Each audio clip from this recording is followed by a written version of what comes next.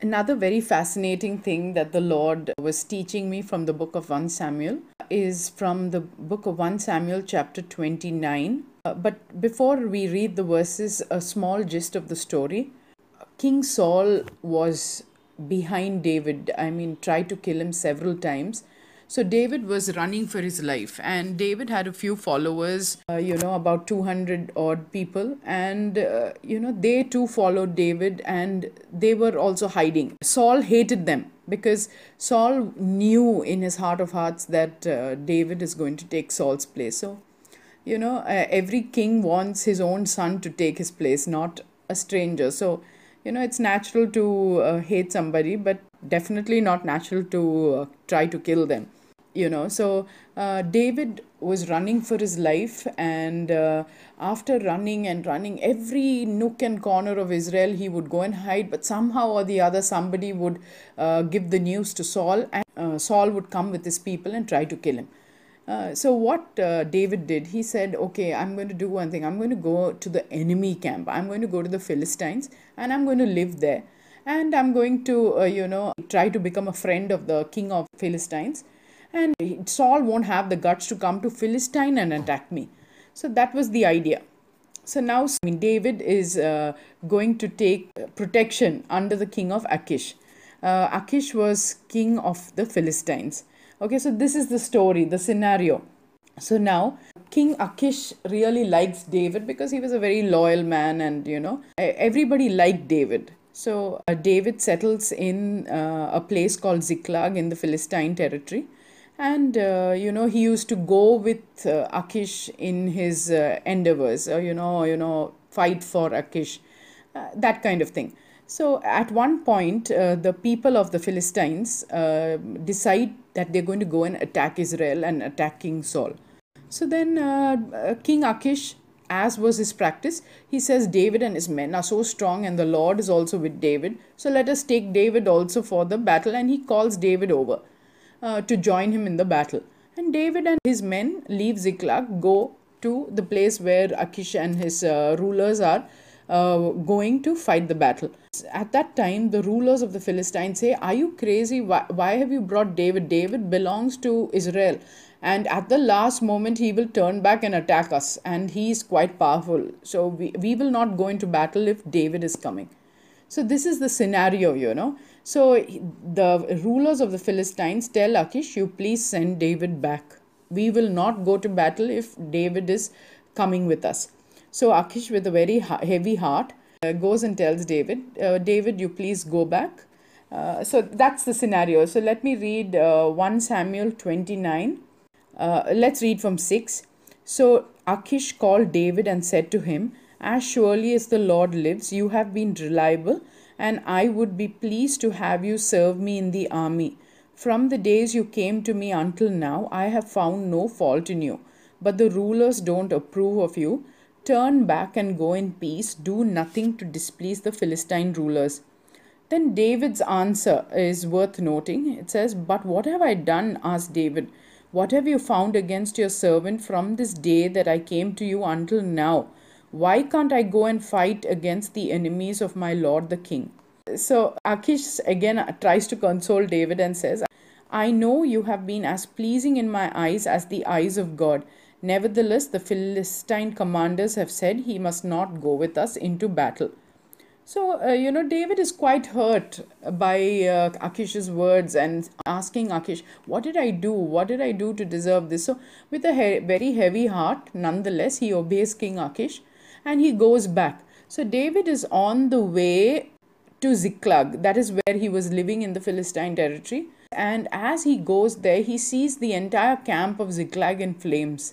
And when he goes, he sees his wife, his children, all the people who are with him, the men who are with him, their families, everybody has been taken captive by the Amalekites. And it just happened a day back. So, there are things in our life which might not go our way. We might think that God has forgotten us.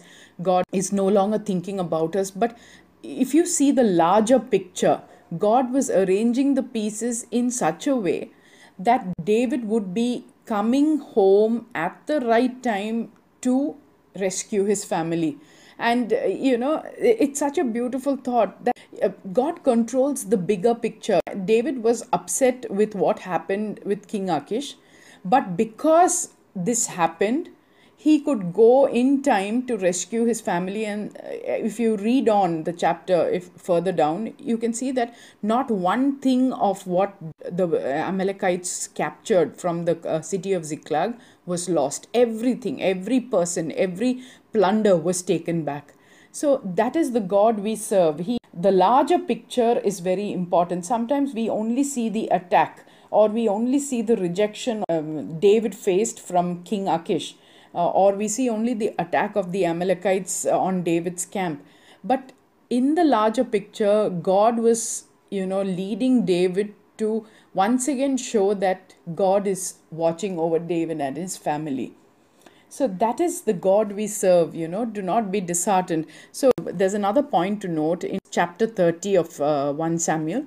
Let's go to verse 3 onwards. When David and his men came to Ziklag, they found it destroyed by fire, and their wives and sons and daughters taken captive.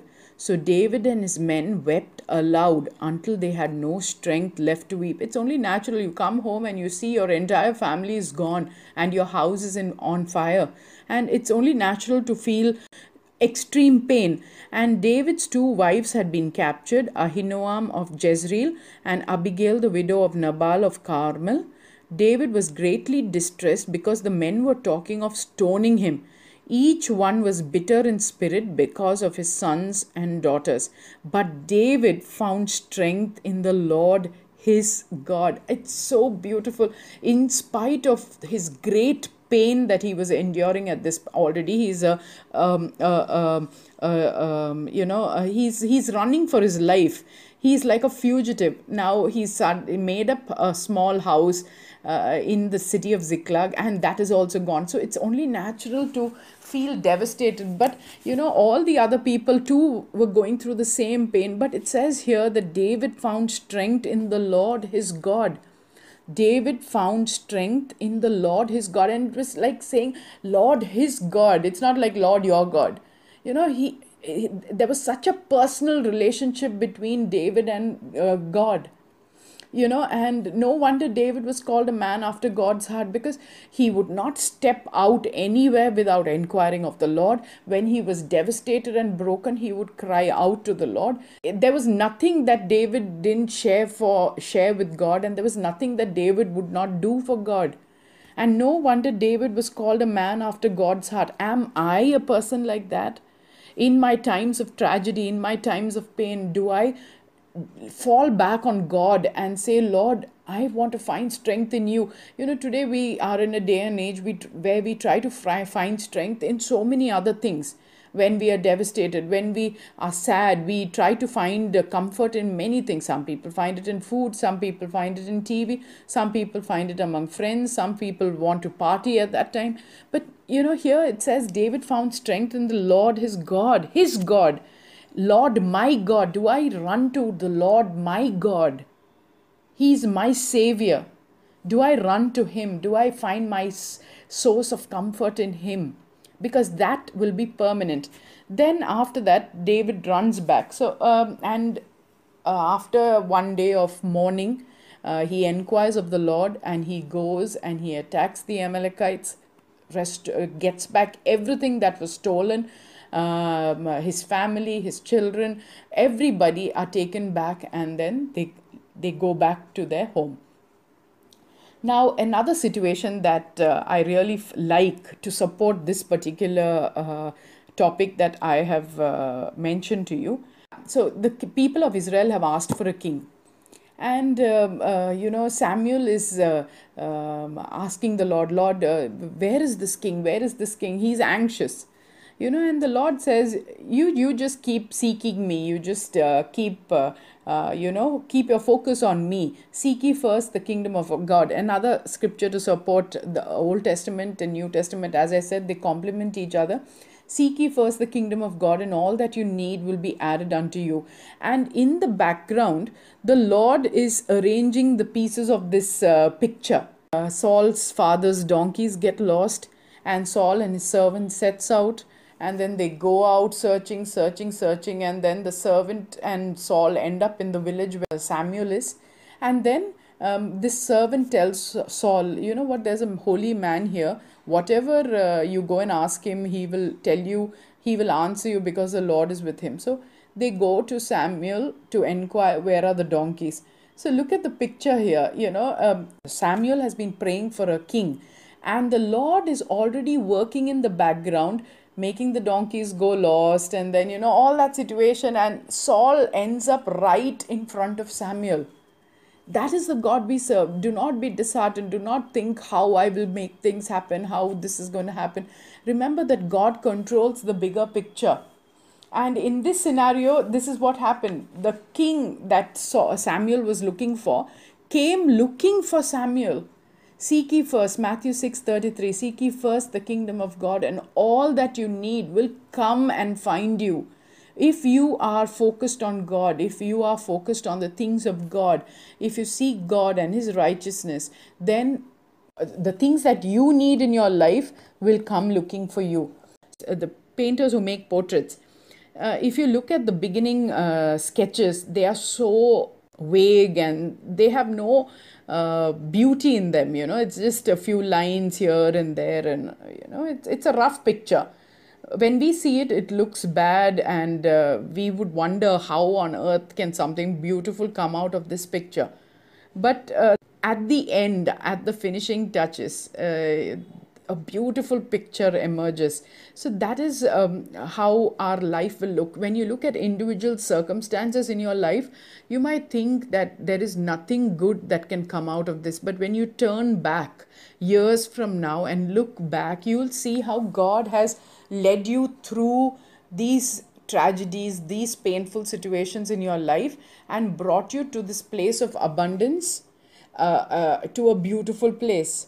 So the chain of events is in God's control. That's the beauty of the God we serve. If we give everything into His hands, He will lead our lives to the perfect place that He has in plan for us. So do not be disappointed or dismayed by the things that are happening in your life.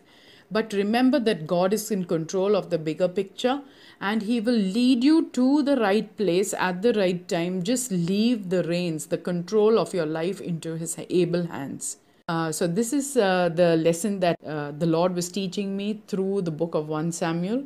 Every book in the Old Testament is so beautiful, and you can learn tons of things from it. So I encourage each of you to study the book of 1 Samuel, the Old Testament in its entirety, because it is very powerful.